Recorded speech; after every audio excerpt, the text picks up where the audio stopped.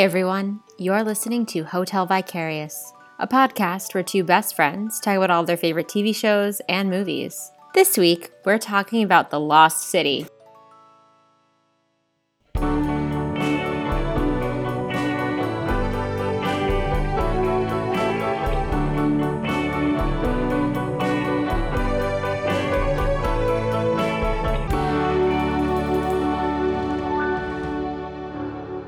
Hello, Daria. Hey, Jenny. How are you doing? I am good. I am so excited to talk about this week's episode. It has been a long time since I saw a movie in the movie theater, and even longer since I saw a movie in the movie theater and laughed so hard I almost peed my pants. And I can actually safely say that I was there, and I can, you were laughing pretty hard. I know, I was. Dear listener, this weekend, Daria and I got to see each other in person and hang out and eat food, and we went to see The Lost City with Sandra Bullock and Channing Tatum in person at the Destiny Theater in Syracuse, New York. And wow, what a movie. What a trip. It was really fun. I am so happy that we got to be real, like, in-person friends instead of catching up on Discord and exactly. video chats and it was editing. So good. Yeah, we got to do like so many fun things, like lying in hotel rooms watching the Hallmark Channel. I have some like tea on that Hallmark Channel viewing that we were doing the other night. Guys, we watched so much Hallmark. It was amazing. We just like lounged and watched the Hallmark Channel and ate takeout, and it was a pretty rockin' Friday night. It was pretty much a dream scenario. It was.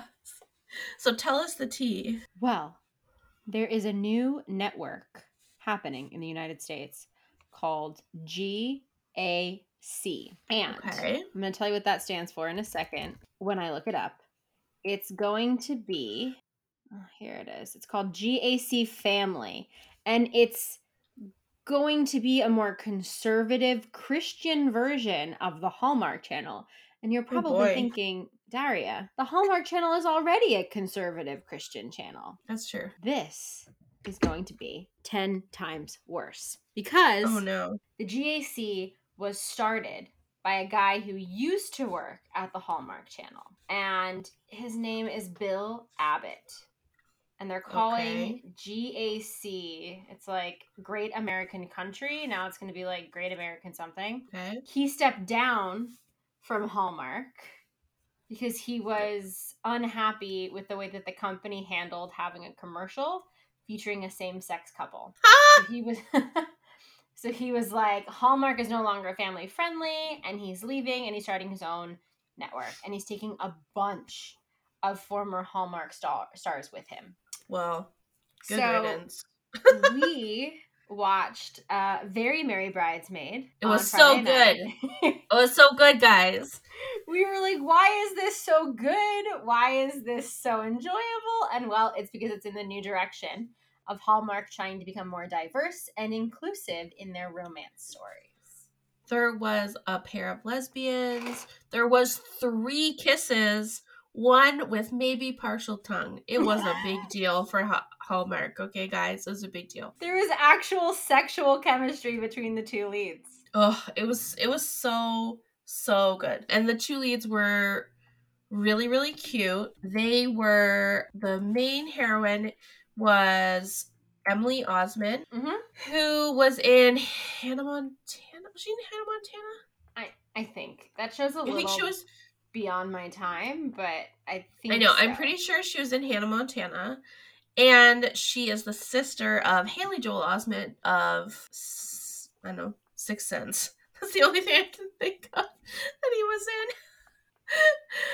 in. And the hero was Casey Diedrich, who he was in Teen Wolf, very like in a small part.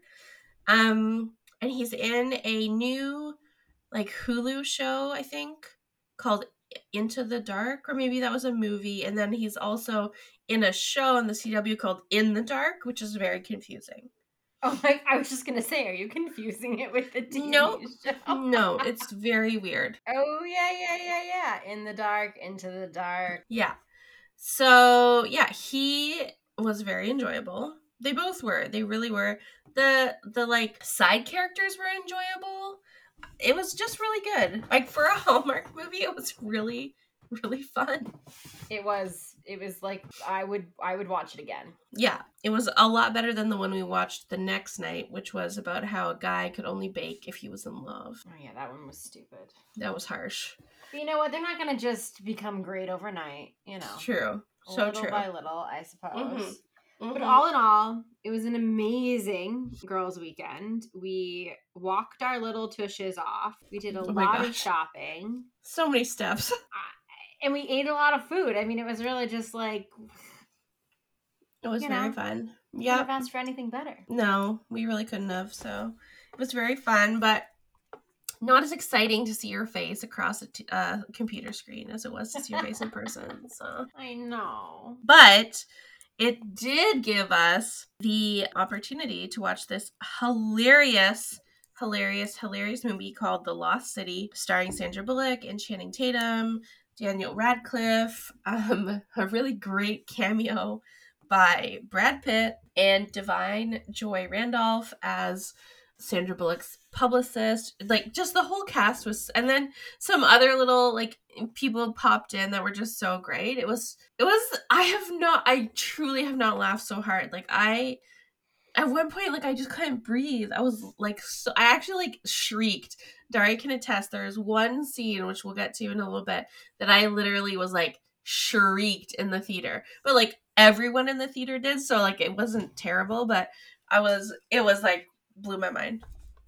It was so funny. It was just, I have not, I will watch, God, almost any kind of like major rom-com that Sandra Bullock does, because she just rarely misses. Like, if I were to kind of crown like the quintessential rom-com queen, it's Sandra Bullock. Like, I don't think there's anyone that really comes close, because she has just managed to, I mean, the woman is 57 years old. I know. And she is still like killing it. Like, Hollywood seems to be like, okay, if there's one 50-something woman who gets to be the romantic lead, it's gonna be Sandra Bullock. Mm-hmm. Far and away, she's just so great. so good. So for those who are not super familiar, The Lost City is about a romance novelist who is dealing with the death of her husband. She's kind of become a little bit of a recluse, and she's trying to finish a book in her like long-standing series. Yes. And she finally finishes the book, and she's going on this book tour with her cover star, played by Channing Tatum. And the book premise is about her lead and her male love interest, and they're looking for something called the Lost City of D. And there's like plenty of jokes. Yeah, which is what the movie actually was supposed to be called. Yes. But they changed it to just The Lost City. I don't know. I can't. It's so stupid. The Lost City of D is a perfect name. I know. It's so good. So apparently in the book, because of her kind of history and her deceased husband's job in archaeology, the book she's talking about, there's like real things in it. And it's like based historic research. Yes. And so this like very eccentric billionaire, played by Daniel Radcliffe, kidnaps her. He plays the best weirdos. He really does. I mean, it's like, he's having so much fun. Mm-hmm. And I love it. Yeah. So he kidnaps her and he takes her to this island, and he's like, you're going to tell me how to find this lost tomb. You're the only person who can do it. And Channing Tatum, who is very clearly in love with Sandra Bullock's character, is like, I'm going to save her. And he enlists the help of Brad Pitt in a brilliant turn. Oh my God. To go and save her. And hijinks ensue. And I mean, we're going to talk about everything. but it is so funny and smart, and clearly whoever, like, the folks who wrote the screenplay had an affection for romance novels, because there's a lot of really fun jokes and plays on tropes, and I just loved it so much. Yeah, actually, one of the writers for the screenplay is Dana Fox, who wrote The Wedding Date with Deborah Messing and Dermot Mulroney. Yes. But she also, I believe, has worked on she's worked on other stuff. She did like Couples Retreat. She co-wrote that with Jon Favreau and Vince Vaughn. What else? She co-wrote How to Be Single. Oh, nice. Saw that one. That was with Dakota Johnson and Leslie Rebel Wilson. Yeah. Oh, and Leslie Mann. Yeah, you're right. Leslie Mann. She also co-wrote Cruella. Oh. Yep. And then The Lost City was like her most recent co-writing. So she has been around for the last sort of like almost 20 years writing in Hollywood. So yeah, she definitely did a good job, I think. Obviously, the directors Aaron and Adam Nee also co-wrote it with her, as well as Oren Uziel, who I don't know. I haven't heard of them before. So, but yeah, so they did a good job. They addressed some things in the movie that I think are super key to how people think about romance novels, which we've talked about before, but we'll get into that in a little bit more detail. Okay, so as we mentioned, Sandra Bullock plays a character named Loretta Sage, which is like such a great novelist name. It is. It really is. But she's a very reclusive writer who focuses mostly on romance adventure, and they focus on a fictional hero named Dash McMahon. Yes, and Dr. Angela Lovemore. I love it so much. And she's been widowed for I think about 5 years. Yeah.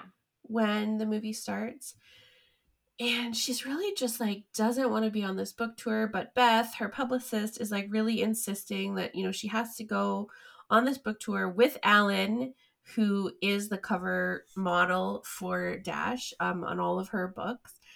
And she's like, Beth has put a lot of money into Loretta's work, and like she's really really trying to like make sure that this happens, and Loretta is just like not having it at all.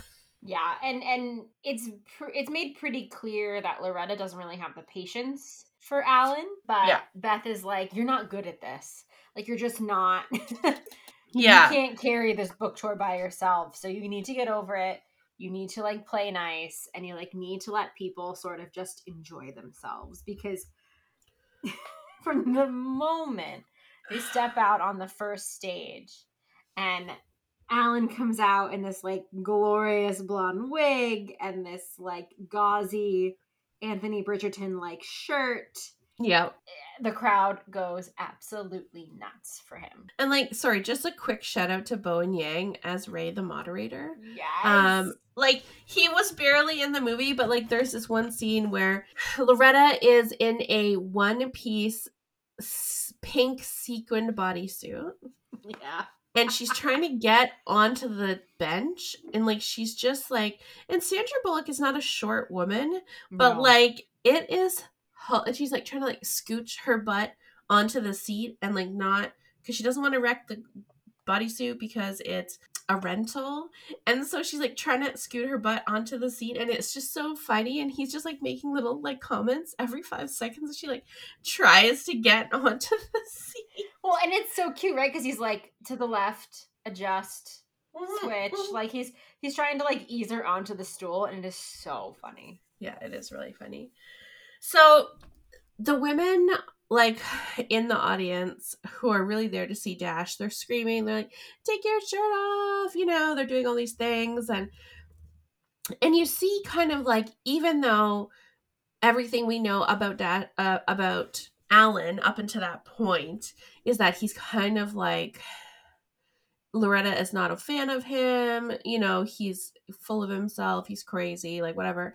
But you see, like almost right away, he's like, no. This is about Loretta. Let's talk about Loretta's book, which I thought was so sweet, and like kind of surprised me that was like the direction they were going to go with the character, and I loved that. Yeah, he is like immediately her champion. Like you know pretty well that if he's not secretly in love with her, he's at least secretly like enamored with her. Like yeah, he is her biggest fan. Yeah, and he's trying really hard to like get her to see that he's more than just Dash. Though sometimes it's hard to tell if he recognizes that he is not Dash himself. Yeah, in the beginning it is he definitely has those lines blurred a little bit. Yeah. And he thinks he might be like a little bit cooler than he is. But it's pretty funny. And so basically at the event, just after the event, that is when Loretta is kidnapped by this crazy billionaire played by Daniel Radcliffe, whose name is Abigail Fairfax. It's a great name. And he has this long monologue about how all of his brother and him have like these like very like feminine names, but really they're kind of like unisex names. So I think his brother's name is like Beverly or Leslie or something. And his name is Abigail, and he's very convinced that it's like a unisex name. And I just thought it was so funny. Well, and I'm almost positive he's the oldest brother too, and like Loretta immediately recognizes him by his last name because like, the Fairfaxes are this like big kind of like, I don't know, Murdoch level family. I think so, yes. Like they own like a big media corporation and Wait, does that make Daniel Radcliffe's character basically Kendall Roy? Wait, that's really funny. Oh my god. Oh, you guys know our obsession with the show Succession and Jeremy Strong's Kendall Roy. Yeah, I guess it kind of would make him. Fairfax is kind of Kendall. Yeah, if Kendall had like instead of having a big interest in like K-pop music, Kendall had an interest in ancient civilizations. Archaeology. Like instead of trying to get like, you know, a secret Wu-Tang pressing, he's like, I need to find the lost city of Roanoke. Like just, you know, like... Yeah, exactly. It's kind of like, it's got a little bit of that like Leonardo DiCaprio buying dinosaur bones kind of vibe, you know?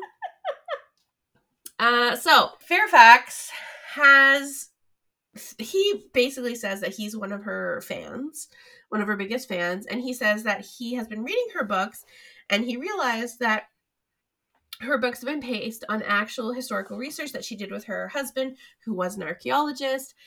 And with all of his billions of dollars, Fairfax has actually discovered a lost city on a remote Atlantic island, and he's convinced that that is the location that holds the Crown of Fire, which was a priceless treasure that basically was part of the research that Loretta's husband was doing. Yes. And there's a great moment where Loretta thinks that this is another kind of like part of the book tour and is like, all right, Beth, like, and she's like, good job. Like, you really got me. I really thought for a second, like, this was it. Yeah. She really does. She thinks it's all kind of like some big prank. And then the like doors to whatever room they're in, you don't really know where they are, open. And it's like a helicopter, and it just like blows all of the food that he's put out all over. Like it's blowing crackers at her, and like some brie cheese goes flying, and like it's so bonkers. It's so funny because from the first introduction with Daniel Radcliffe's character, you know, he's like, were these guys too hard on you? I wanted this to be a friendly interaction. Like I even got you all of your favorite cheeses because I know you like cheese. And so he toes this line of being like aggressive and also friendly. Like he clearly wants this to be like a team adventure, and he wants Loretta to like think that this is the coolest thing ever in the world. And he's just so separate from reality, that he doesn't quite understand that, like, dragging a woman out of a car into an elevator into a secret airline hangar is, like, not really the way to go about this. Right. Mission. And so she's like, yeah, I'm not doing that. I'm not going to help you decipher an ancient map to get to the treasure. And he's just like, yeah, you are. Because he's worried that the site is going to be destroyed by this active volcano that is also on this island. So they chloroform Loretta and take her to the island. And so while all of this is happening, oh boy, Alan and Loretta got into a little argument backstage of the book tour. And so when Loretta gets kidnapped, Alan is sort of going after her to apologize. And he's the last person who sees her get into this, SUV with these two big burly guys. And he's like, shit. So he immediately goes to Beth and what's her name? Allison, the new social media manager that Beth hired for Loretta. He goes to the two of them. They're like, we have to call the police, but then the police are useless. You have to wait 24 hours. They're like, who can we call to, like, figure out where Loretta is? And Alan goes to these, like, meditative yoga classes. And one of the guys in his meditation class is a former Navy SEAL named Jack Trainer. He's also a trainer. This interaction, I mean, I don't think I'll ever be able to do it justice, but the interaction between Beth and Alan while they're trying to talk about who Jack is and, like, how he knows him and then getting him on the phone is one of the funniest, 3 minutes in a movie I've seen in a long time. It really is. He's also a CIA operative and he needs Loretta's phone, which Beth had, but when Loretta had gone on stage, to coordinate a rescue attempt of Loretta using her phone and then tracking her on her smartwatch. So Alan agrees to meet Jack at the island, I guess, where Loretta is, and to give Jack the phone. Yes. However, Alan has it in his head that he is going to come along because he needs to be the one to rescue Loretta because he feels bad about what he said during their fight before she was kidnapped. Yeah, and he's just dying to be seen as more than her cover model, and he just wants to be the one to rescue her. Like, he wants her to look at him as if he is really Dash. Like, he is really this romance hero. And he has this thing, this, like, image in his head that he keeps telling. He's like, he wants to be the one to, like, put her in the car and go, shh, you're safe. But it's such a funny thing because when he arrives on the island, he has his little carry-on bag and he has a little, like, neck pillow around his neck, and he's just he's just very clearly like an LA model, you know. And you see Jack, played by Brad Pitt, who I genuinely think this scene was, like, written for him because I think it was. That's what I read, is that it was written for him. And he looks like Dash. He has the long blonde hair, scars, tattoos. He's just very, like, yep, he's gonna kick some ass and save some damsel in distress, and, like, that's his role. Yes. And he is under the assumption that he's gonna do it alone, but obviously Alan sees things differently, and he is dying to go and help and be there for Loretta. Right. And so Jack's like, okay, fine, I guess you can come, but you have to stay in the car. Like, I cannot be responsible for what happens to you. Right. You need to stay in the car. Stay in the car. So Alan's like, yeah, okay. So then they basically get right to where she is in this sort of compound where Fairfax is holding her and where they're doing all the excavation of this lost city. And Jack is, like, very capable. Like, he gets in, neutralizes a bunch of guys, and basically gets Loretta out of there really without much help from Alan. Yeah, Alan, who genuinely, like... is more trouble than he's worth. Right. But there is this really funny thing that like keeps happening where every time like Alan gets like very close to a bad guy or one of Fairfax's henchmen, he like slaps him in the face. And it's just like not useful at all and does nothing, but it's just, and he makes this little shriek and like slaps him in the face, and it's just like, it really, you can really see the difference between Alan and Jack at this point. Oh yeah, I mean, you know, and Alan jokes in the beginning, he's like, well, I know a little like martial arts, like I know a little something, but it's whatever it is, it's not practical knowledge because it does not get him very far. No. So Jack and Alan get Loretta out of the compound, but they can't get her. She's like basically like zip tied to a chair. And for some reason, they can't take like the 2 seconds to cut the zip ties. They have to take her in the chair in a wheelbarrow. And so they kind of like get away from the henchmen and Fairfax, and you know, they're all kind of like, whew, okay, they're gonna get in the car and they're gonna go to the airport.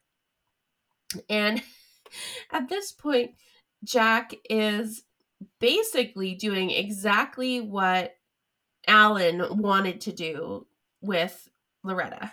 And it's so funny because we see a little bit earlier in the movie when Loretta finishes her final draft, she says a phrase in Latin. And when Jack is trying to cut her from the chair finally in the jungle, he says like a very similar phrase. And there's this moment between the two of them where you're like, oh no. Oh my God. Oh no, there's flirting happening. And Alan is in the background watching them like a hawk, being like, what's going on? What? No, I don't like this. I don't like this at all. Yeah. It's not working for me. Mm-hmm. And you know, Jack even tells her to like, he just goes, shh, it's okay, you're safe. And he's like, that's my line. Yeah. So great. But what's amazing, you know, is because like Jenny and I were sitting there going like, oh, are we going to get a love triangle? Because that's annoying. Yeah. Because love triangles really never end the way that they should in a polyamorous relationship. We just made like a lot of concerted effort to get through the last love triangle in Bridgerton. Yeah. We didn't want another one. No, we didn't need another one. So in an incredible moment, Jack gets shot in the head. And this is where I screamed in the theater. I think all of us, 12 of us in the movie theater were quite shocked at this point. Oh my God. Like, honestly, he just, his head like explodes. Straight up. All over Alan. Like there are brain guts all over the place. It was so shocking. It was so shocking. And so like, what? But it was so funny.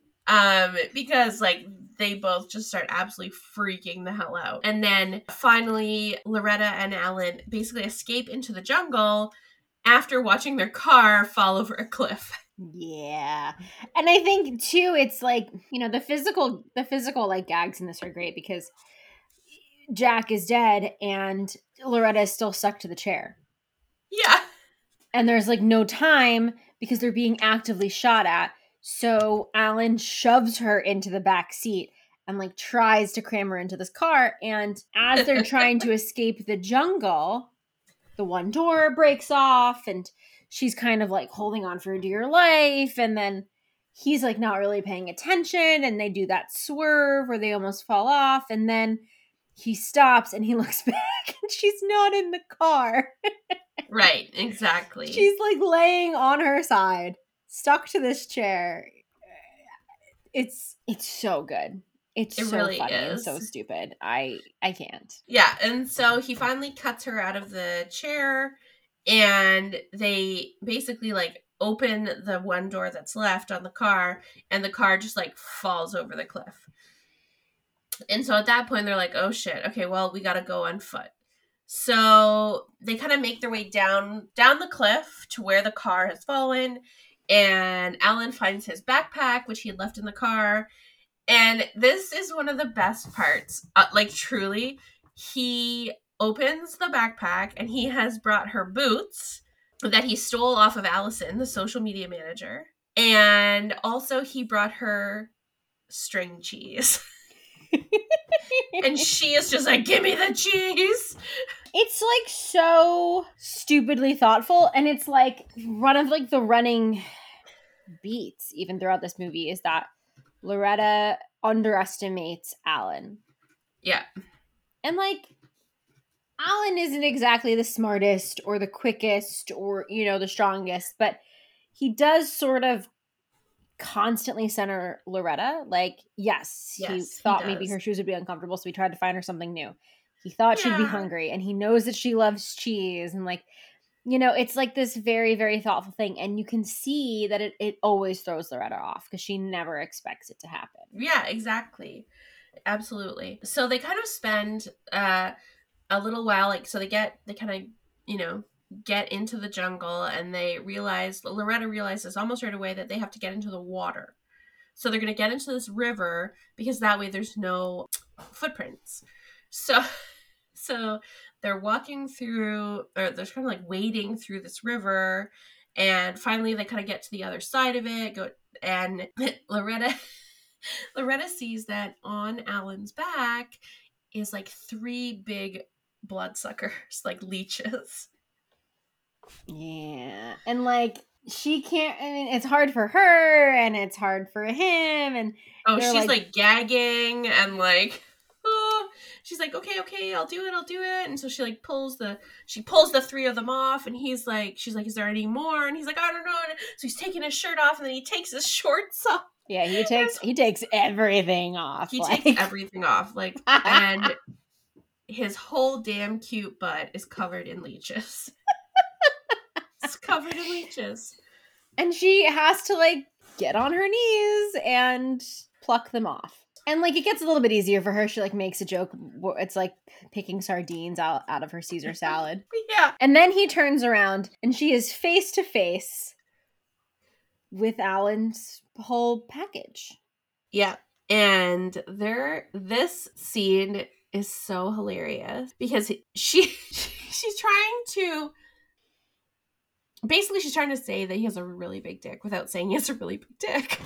But he thinks because he thinks that she's talking about leeches like still on him. Yeah.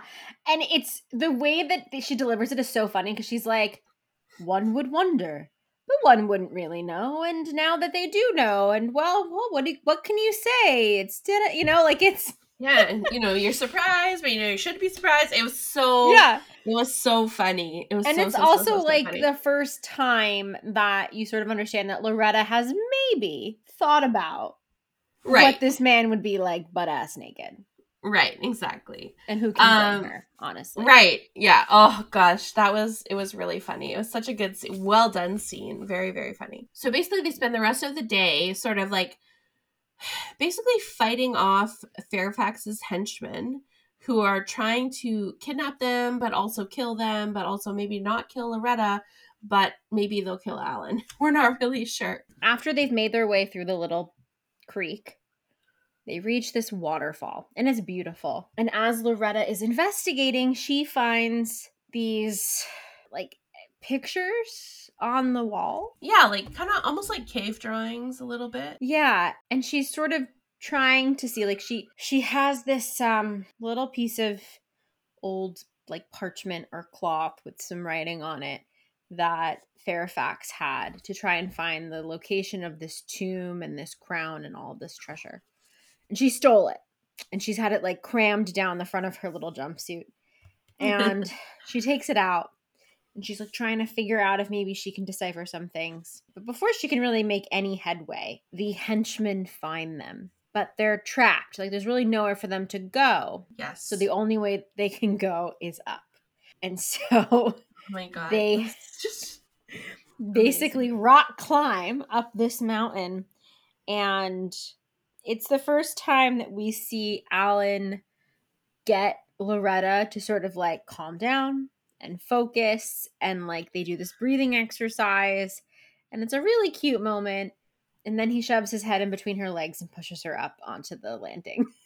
It's so great. And she's like, I don't remember what term she says, but she's basically like, she's like, that's my hoo-ha. And he's like, I know, keep going. So funny. So funny. Like, legitimately just like his head on her butt, just like pushing her upwards because she can't do it anymore in these heels. It's so great.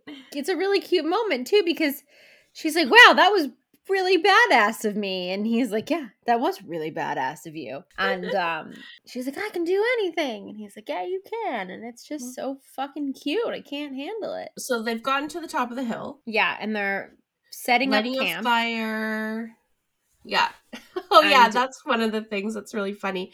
So he's setting up like a hammock for them to sleep in. And she is trying to start a fire, but it's kind of going, but it's not really. So she finds like in Alan's bag, she finds some like massage oil.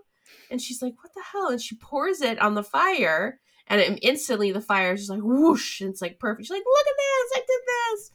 And then we find out that Alan is like allergic to being in the water or something. Yeah, he like gets eczema from being in, and I'm assuming like lake water, ocean water, like, you know, not clean water, I guess. Right. So, and what she has just dumped onto the fire is the oil that he uses for his eczema. So he's like, yeah, it's fine.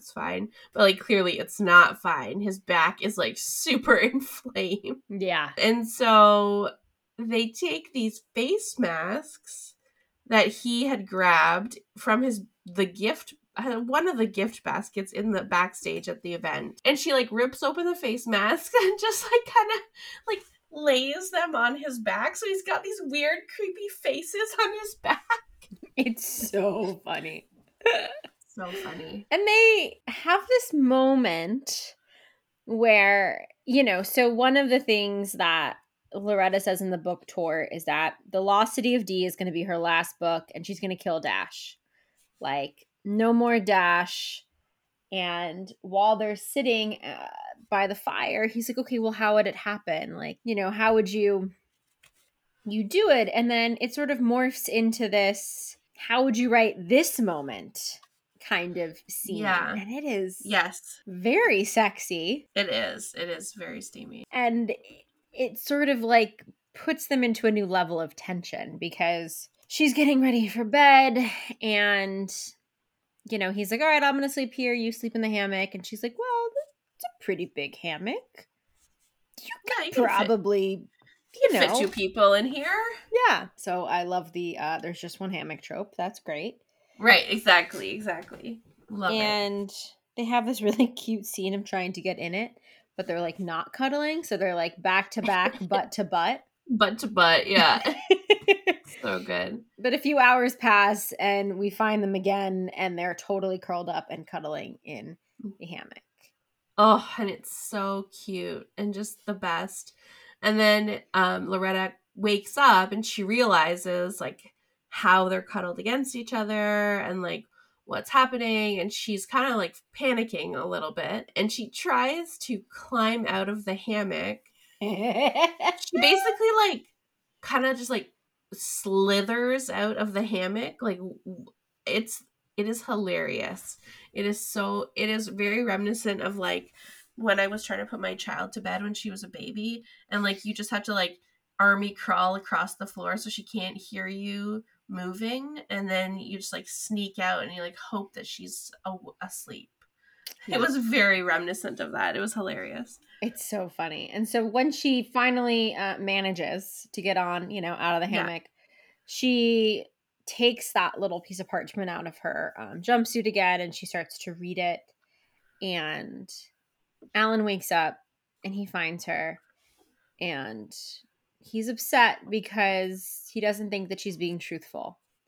That whatever this adventure is that Fairfax wants to, you know, find the tomb and the treasure, he's saying, you want to do it too, and you're not admitting it to me, and like we should be in this together. And right, yeah. There's this fight that happens between them. And Jenny, I think this is like one of your favorite moments, right? Yeah, so she's, you know, she basically is kind of deriding herself, and, you know, she calls her books schlock. And Alan is like, don't do that. Stop.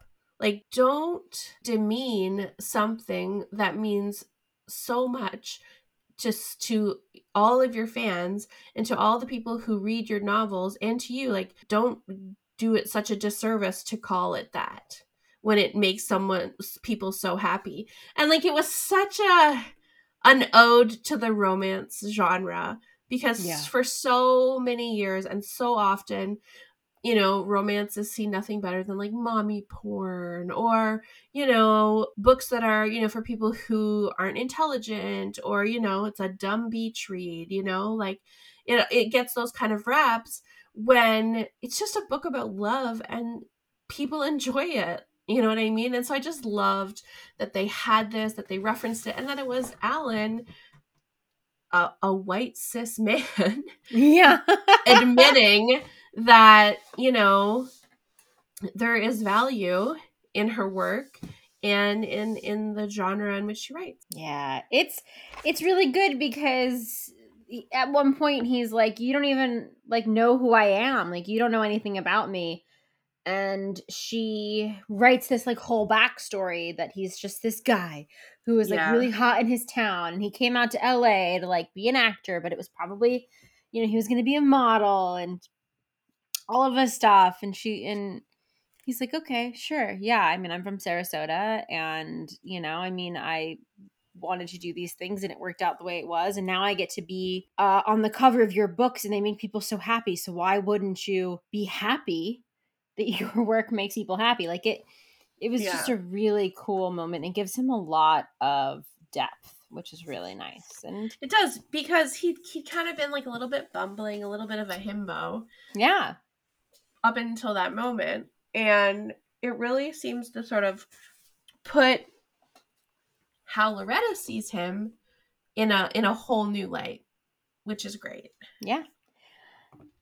So after that, they're in sort of like a funk, right? Like they're trying to get back to the airport, and they're kind of like on opposite sides of the jungle path. And they like keep looking at each other out of the corner of their eyes, like, you know, I don't know. Until Loretta gets kind of thrown off by this like trio of guys on motorbikes. Right. Yes. And they're just like zooming through the jungle, they're kind of shooting at them, but then she realizes that they're shooting at Alan. They're not shooting at her, because Fairfax needs her to decipher this piece of paper. And there's this really funny brief scene where she's like, I'll be a human shield. And he's like, you're not going to be a human shield. Like, we're not going to do that. It's a terrible idea. And he's like, I have a plan. But she keeps talking over him, because she's like, no, I have a plan. Like, I'm going to figure this out. Until finally they give his plan a go. And it's a pretty good one. And it works. It does. It's so great. So they basically rip the arms and legs off of Loretta's jumpsuit and put it on like a fake body, and basically distract the guys on the motorcycles and into thinking that that's Loretta, but it's actually just like, you know, just the pieces of material, so they can kind of get away. Yeah, it's so smart. Because this whole time, that jumpsuit has been sort of leading the henchmen to them. Whether it's like sequins in the water or just the reflection of the outfit. Like, it's pretty much a, hey, boys, I'm right here kind of look. So, definitely doesn't do her any favors to still have it on. Right. So, but one of the things that happens is that they're trying to like kind of knock the guys off the bikes so they can like kind of have a head start. And in trying to stop one of the guys, they end up, I don't know, how do they end up almost like slingshotting him into his friend, and they both go over a cliff. Yeah, I think they use the hammock as like they line. Do. It's sort of like a what's that? Like a clothesline. They kind of clothesline the guy, but he kind of like, I don't know, spins out and then knocks the other guy off the cliff.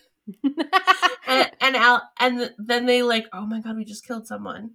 And that interaction is so great. It's so great. Because they're like, well, why would you be on a cliff? And you're standing too close to the edge. And like, maybe they're wearing helmets and maybe, you know, like it's so funny. I mean, one of the like joys of this movie is no matter how sort of like absurd it gets, the chemistry and the camaraderie between Sandra Bullock and Channing Tatum is so strong and so natural that they carry, like, they make, well, they just so funny. They play off of each other very well. Like they have great and amazing chemistry, and not just like sort of like a romantic chemistry, but like a comedic chemistry. Yeah. Which is rare, I think. Yeah. Their senses of humor sort of work really well because they kind of both take turns playing the straight guy, you know? Yeah. Yes, absolutely. So after all of that, they finally make it to like a nearby village where they can he talks to the police and she tries to call Beth but doesn't get Beth. She only gets Beth's voicemail, and that is because Beth has decided she is coming to find both of them because she hasn't heard from Alan or Jack Traynor. She hasn't heard from Loretta, so Beth has packed a suitcase and she is headed to the island.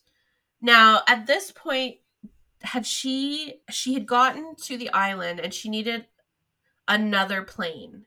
Or she'd gotten to somewhere and she needed another plane to take her to this island. Yeah, like a puddle jumper, something like tiny. Right. But they were closed for the night or something. So she was going to have to wait and she didn't want to wait. And then all of a sudden, out pops Oscar from The Office in like perhaps one of my favorite roles of his that I've seen in years. Like truly unhinged, but like so great. Very amorous, very, I don't even know. I think he's supposed to be some sort of like Spanish, maybe Mexican. It's very unclear, but he is very amorous. He really likes Beth. Yes. And he's like, well, I have a cargo plane. I'll take you. And then Beth is like, I don't know about this. She's like, but she's like, if you try to kill me, I'm going to murder you. Yeah, she's like, tell me the truth. Have you ever killed anybody? And he's like, no. And it's in such an exaggerated way that you're like, oh yeah, he probably has definitely killed somebody. He killed somebody. Yeah, exactly. But like, maybe he's a nice guy, so it's fine. Right, exactly. So she agrees and she does go. She does get on his cargo plane and he's going to take her to this island. So that's why her phone is not working when Loretta tries to call her. Yes. But all that, being said, the village is like very welcoming and very sweet, and they both get to shower and change into like fresh clothes, and we get like a very romantic moment. Loretta comes out of the shower and she's like looking outside and she sees that Alan is like having this really sweet interaction with this older woman in the village and they're dancing together. And I think there's like, that's that romance trope moment where she like sees how sweet he's being to someone else. Yes. And she comes downstairs and she's wearing an outfit very reminiscent of an Angela Lovemore outfit, which I love the callback to. Yeah, that was so good. Yeah. And they dance together. And like, thank God. I don't think Channing Tatum is allowed to be in a movie where he doesn't dance at least once because he's so good at it. In his contract, I must dance at least. I hope so. Several because minutes. He's so fucking talented. And like, I mean, but I'm a really big Step Up fan. It's always gonna be my Channing Tatum movie. So I have watched some real interesting movies in honor of Channing Tatum. Like, don't get me started on like that weird movie he was in with Jamie Bell. Oh, The Eagle? The Eagle, okay? I watched the most homoerotic movie of all time. It was real good, actually. I loved it. I loved it. I slugged through 2 Jump Streets for that man, okay? Okay, but I love those movies. I mean, look, we had this conversation. It's not that I don't like Channing Tatum. I don't like Jonah Hill. Yeah. So, you know, maybe I'll have to like I'll have to rewatch them. But I didn't like Jonah Hill in that sort of era of Jonah Hill. So we'll see. Yeah. But yeah, they have this super romantic moment where they're dancing and and this woman is singing and it's just really kind of magical and like very, very romantic. And then Loretta, I guess in the lyrics of the song, she sort of understands that the crown is hidden in a sinkhole in the jungle. Is that right? Yes. Yeah. Or okay. It's like, yeah, the hints that the woman has in the song, Loretta gets so excited that she sort of drags Alan into this like little alcove and they talk about it. And that's when he says like, there's a sinkhole on the map, you know? So it's like a cute little moment where they get to work together to, you know, kind of figure out where this location is. And yes, he can see how excited she is. And he's like, let's do it. Instead of like getting to the airport, let's stay another night. We'll go first thing in the morning and we're going to find your treasure. Because he wants to support her literally in any way he can. Yeah, exactly. And he sees how excited she is. And, you know, this is something that, you know, she worked on with her, you know, her husband. And he knows that it means something to her. So yeah, he's for it. Let's do it. So he goes to like arrange a ride for them, basically, to this sinkhole for tomorrow morning. Right. But the moment that she's out of his sight, she gets kidnapped again by Fairfax's henchmen. Yes. Yes, because the police in the town called Fairfax. Yeah, because he has so much fucking money that how do you say no, right? So everyone is sort of on his side because he's paying the bills. Right. So he he kidnaps Loretta again, but this time they are ensued by Alan trying to save Loretta on this like, I don't know, tiny little moped that he exchanged for his watch. It's so cool. It glows in the dark. Yeah, it's so funny. And so he's like coming up and Alan really like pulls out all the like action hero stops in this sort of, he like jumps from the bike to the tank and like, but it's not like flawless. So like he ends up with like his face like smushed against the window. And so it's like, it's not suave by any means, but he gets there. And it's great too because she knows that it's Alan and she's trying to like throw them off and she's like, that is a trained killer and you don't want to be in the same room as him and you better let me go because he's going to ruin all of you. And then his face just plants on the window and Fairfax is like, that's your model. It's because so Fairfax has read all of her books. So he recognizes Alan and so there's a little bit of like a fight scene between Alan and the henchmen and like Loretta and the henchmen but at the end of it all, Alan is captured and is brought into the tank or whatever. They look like they're in a tank. Yeah, like a big giant Humvee thing. Yeah, with Loretta. And basically, Fairfax is like, you have to tell me where the treasure is or I'm going to kill him. Yeah. And so they like charter a boat or one of the henchmen has a boat and it's like Loretta and Alan and Fairfax. And then the second, Rafi. Rafi is the one henchman who's like, I think he's supposed to actually be maybe indigenous local to the island. Yeah, he seems local. Yeah. Yeah. And then there's the big muscular mustache guy. And this is the scene where we find out his name is Julian. Right. Yes. Which is like one of my favorite names, but it makes everyone giggle a little bit because he's like 6'5". He's like a big hulking dude. And they're like, oh, I wouldn't have pegged you as a Julian. Right, right. Which is really funny. And so we're like clearly getting really close now. You know, we're in this little, like we're at the bottom of the sinkhole kind of. They go in through a cave. they have to like climb through all of the stalagmites and stalactites and like there's big cavernous drops. Like it's a whole fucking thing. Yeah, exactly. It's real scary. Well, and we lose Julian like almost immediately. Yes, yeah, he's like making fun of Alan for almost falling, and then he immediately slides off the edge and dies. And they all sort of like sit there for a moment because they're all like very shocked. And even Loretta and Alan, who like, I mean, they just aren't the kind of person that Fairfax is. They're like, oh my God, should we, like, what do we do? And Fairfax is like, what do you want to do? Go down there and get him? Like, it's a really funny scene. Daniel Radcliffe is just menacing and in such a funny way in this movie. I love it. Yeah, but he's not really threatening, like, at all. No. But he's still like such a good bad guy.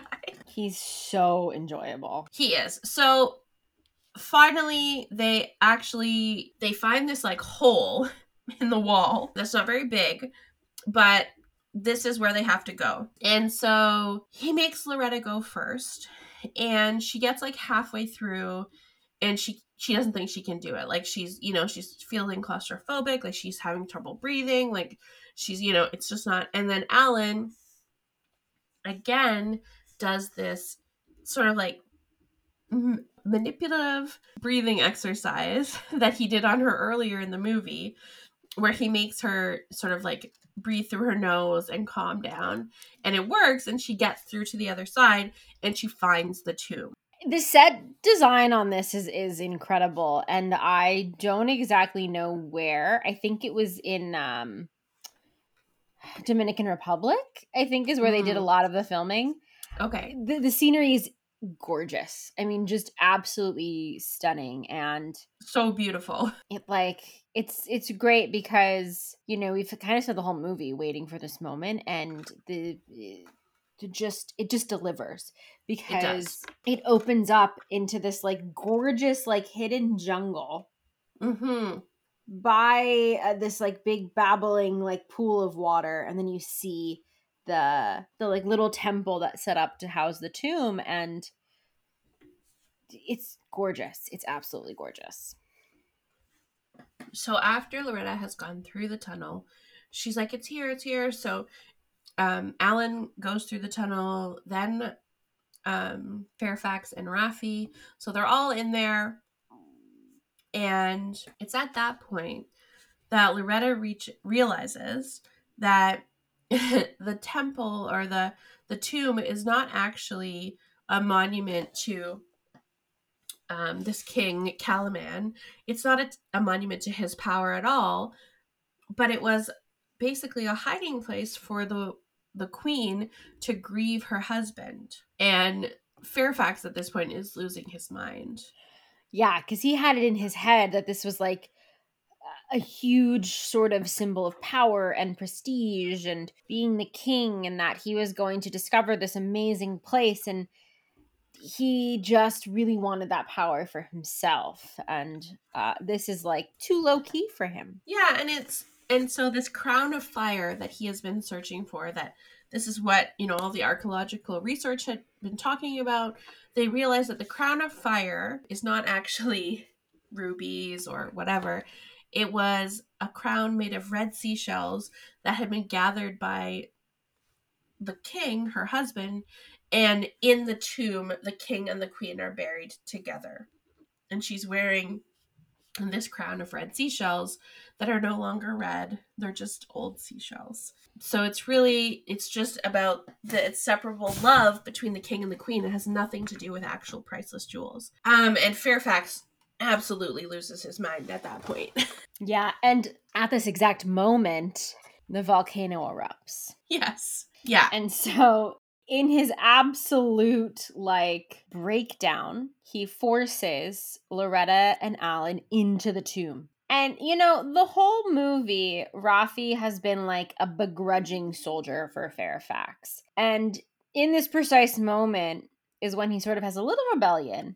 And as Loretta and Alan get inside the tomb, Raffi drops his crowbar into the tomb with them to make sure that they can get out. Right. And so Fairfax and Rafi get back to the boat, but before Fairfax can get on the boat, Rafi gets on it and gets the hell out of there. And he's like, screw you. Yeah. Like my grandmother said, like, you think you own the island owns you. Yeah, exactly. Oh.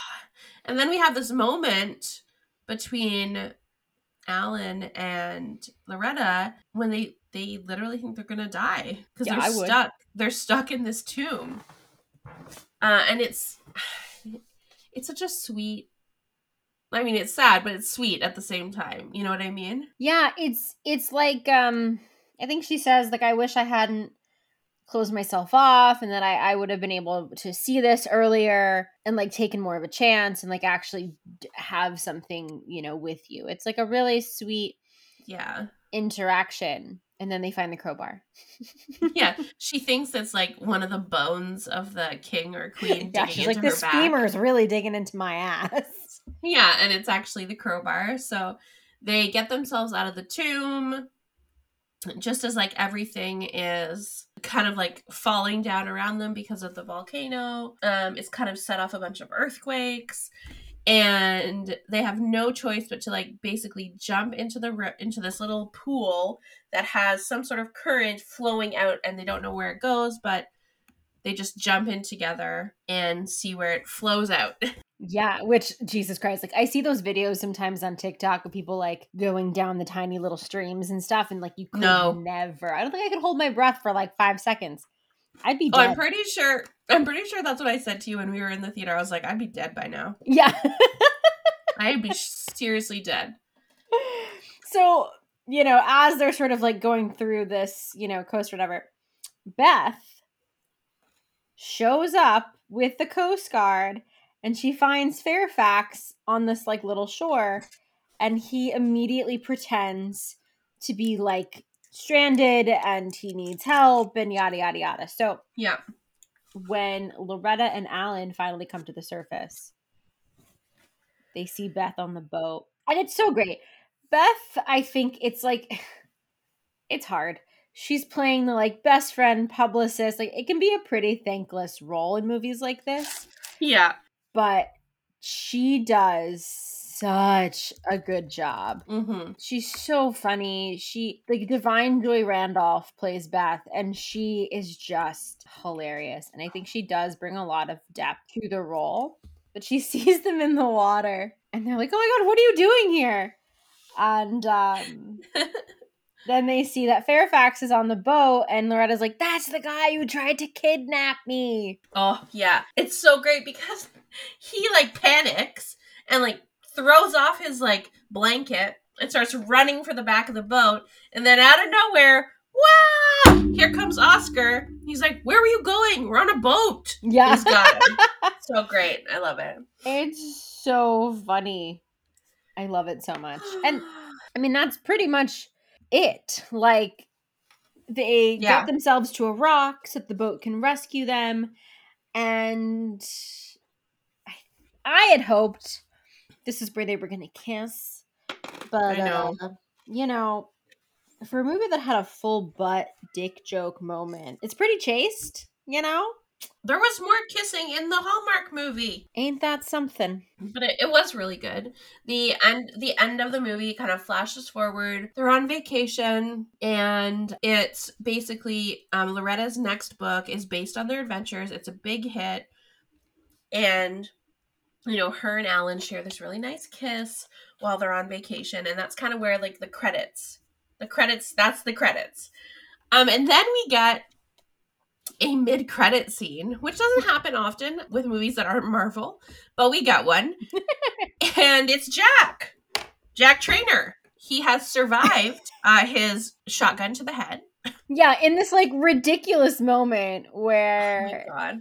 She's like, "But you got like you like lost part of your brain," and he's like, you only use 10% of your brain at a time, so I just tapped into a different 10%. And they're both like, "What? Okay." And they like turn back around because they like can't handle it. Like, they have no idea what to do with this man. So and it is great. So funny because he's like, "Yeah, I could be upset," or, You know, I have some unresolved, rage about being left behind in the jungle, but it's fine. I'm fine. Yeah, it's so good. And that's the end of the movie. And it was delightful. It truly was. It was so much fun. I mean, like, I tend to keep my expectations low, but right, yeah. This was incredibly enjoyable. I would recommend it to anybody. Like, I had so much fun, and I haven't had that much fun in a theater in a long time. Yeah, no, I really enjoyed it. I think they did a good job. I think we're slowly starting to see a resurgence of rom-coms coming back. You know, there's a couple more that I think we're going to be covering on the podcast as well in the coming months. So I'm looking forward to sort of seeing how that goes. I mean, I would like more romantic movies that are not rom-coms but still have a happy ending. You know what I mean? Like a little bit more drama would be fine with me. Yeah. But I mean, I'll take what I can get. Oh yeah. Yeah. And I think, I think these movies are kind of having like a renaissance. I know that. Yeah. I think there's a new movie that's being filmed right now called Ghosted. That's like Chris Evans and Ana de Armas, which I think is also supposed to be like an action romantic, right? Something. So and like Free Guy was also sort of like this big budget actiony fun, but it had a romance beat. Like, yeah, I think we might be coming back to this a little bit. I just don't know if it's going to be the way it was in like the 90s, the 80s, and the 90s. Which, like, to be honest, I'm okay with. Like, there was problematic elements to some of those movies as well. So if we can take the best parts of those, yeah, and add, some of what we learned, what we've experienced over the last 30 years, and just add to that, I think, I hope, it'll come out for the better, but. Fully agreed.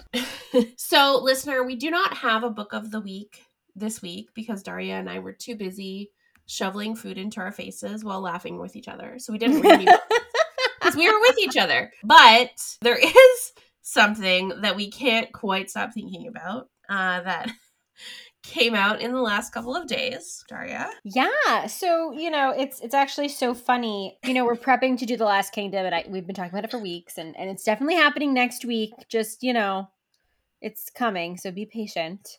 Yes. But we were doing some, work and prep to get ready for that, and we were like, well, what's Alexander Draymond been up to? Like, he's been so quiet. We haven't really seen him in any cast photos. Like, is he around? Is he not around? Well, it's like we jinxed it because we sure did.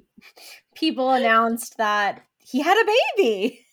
He had a baby with Allison Williams. Which is so okay. Here's the thing. Back in 2020, when I had first watched The Last Kingdom, I was like, what's going on? What, I like to research when I get into a new show. I like to research the cast. I like to see who they are, that kind of thing. And I was like, because we were in the middle of the pandemic, and he was like in Connecticut, and I was like, why is he in Connecticut? Like, that's so weird. Like, why is he sheltering in Connecticut? Like, that's strange. And I jokingly said to a mutual friend of ours, I was like, I bet that Alexander Draymond is sheltering in place at Brian Williams' house with Allison Williams. Like, that's a joke because they were in that movie called, I don't remember what it was called. High Horizon Line? Something? Yeah. I don't know. Horizon Line, I think it was. So I watched it and I live tweeted it to Daria and another friend of ours. And I hope they make cuter babies than they make movies because that movie was real bad. Oh my God. It was just like everything that could go wrong went wrong. And it was like one of those shows where it's like, I don't even know how to explain. I was like, what am I watching? Like every 5 minutes I was ready for one of them to bite it. And then they did it. They miraculously survive like multiple tragedies. I remember you watched it And you were like messaging me at the time, and I was like, I don't think I'm gonna add this to my list. No, it's not. And I've watched a lot of questionable things for actors and actresses that I enjoy. But you know what? Sometimes you have to have boundaries. True. But like, honestly, I just can't believe that they have a baby. It's amazing what you can hide. Like, I think about this all the time with like Ryan Gosling and Eva Mendes and their hidden family. Like, you see celebrities, you know, in paparazzi shots and like, you know, whatever. Yeah.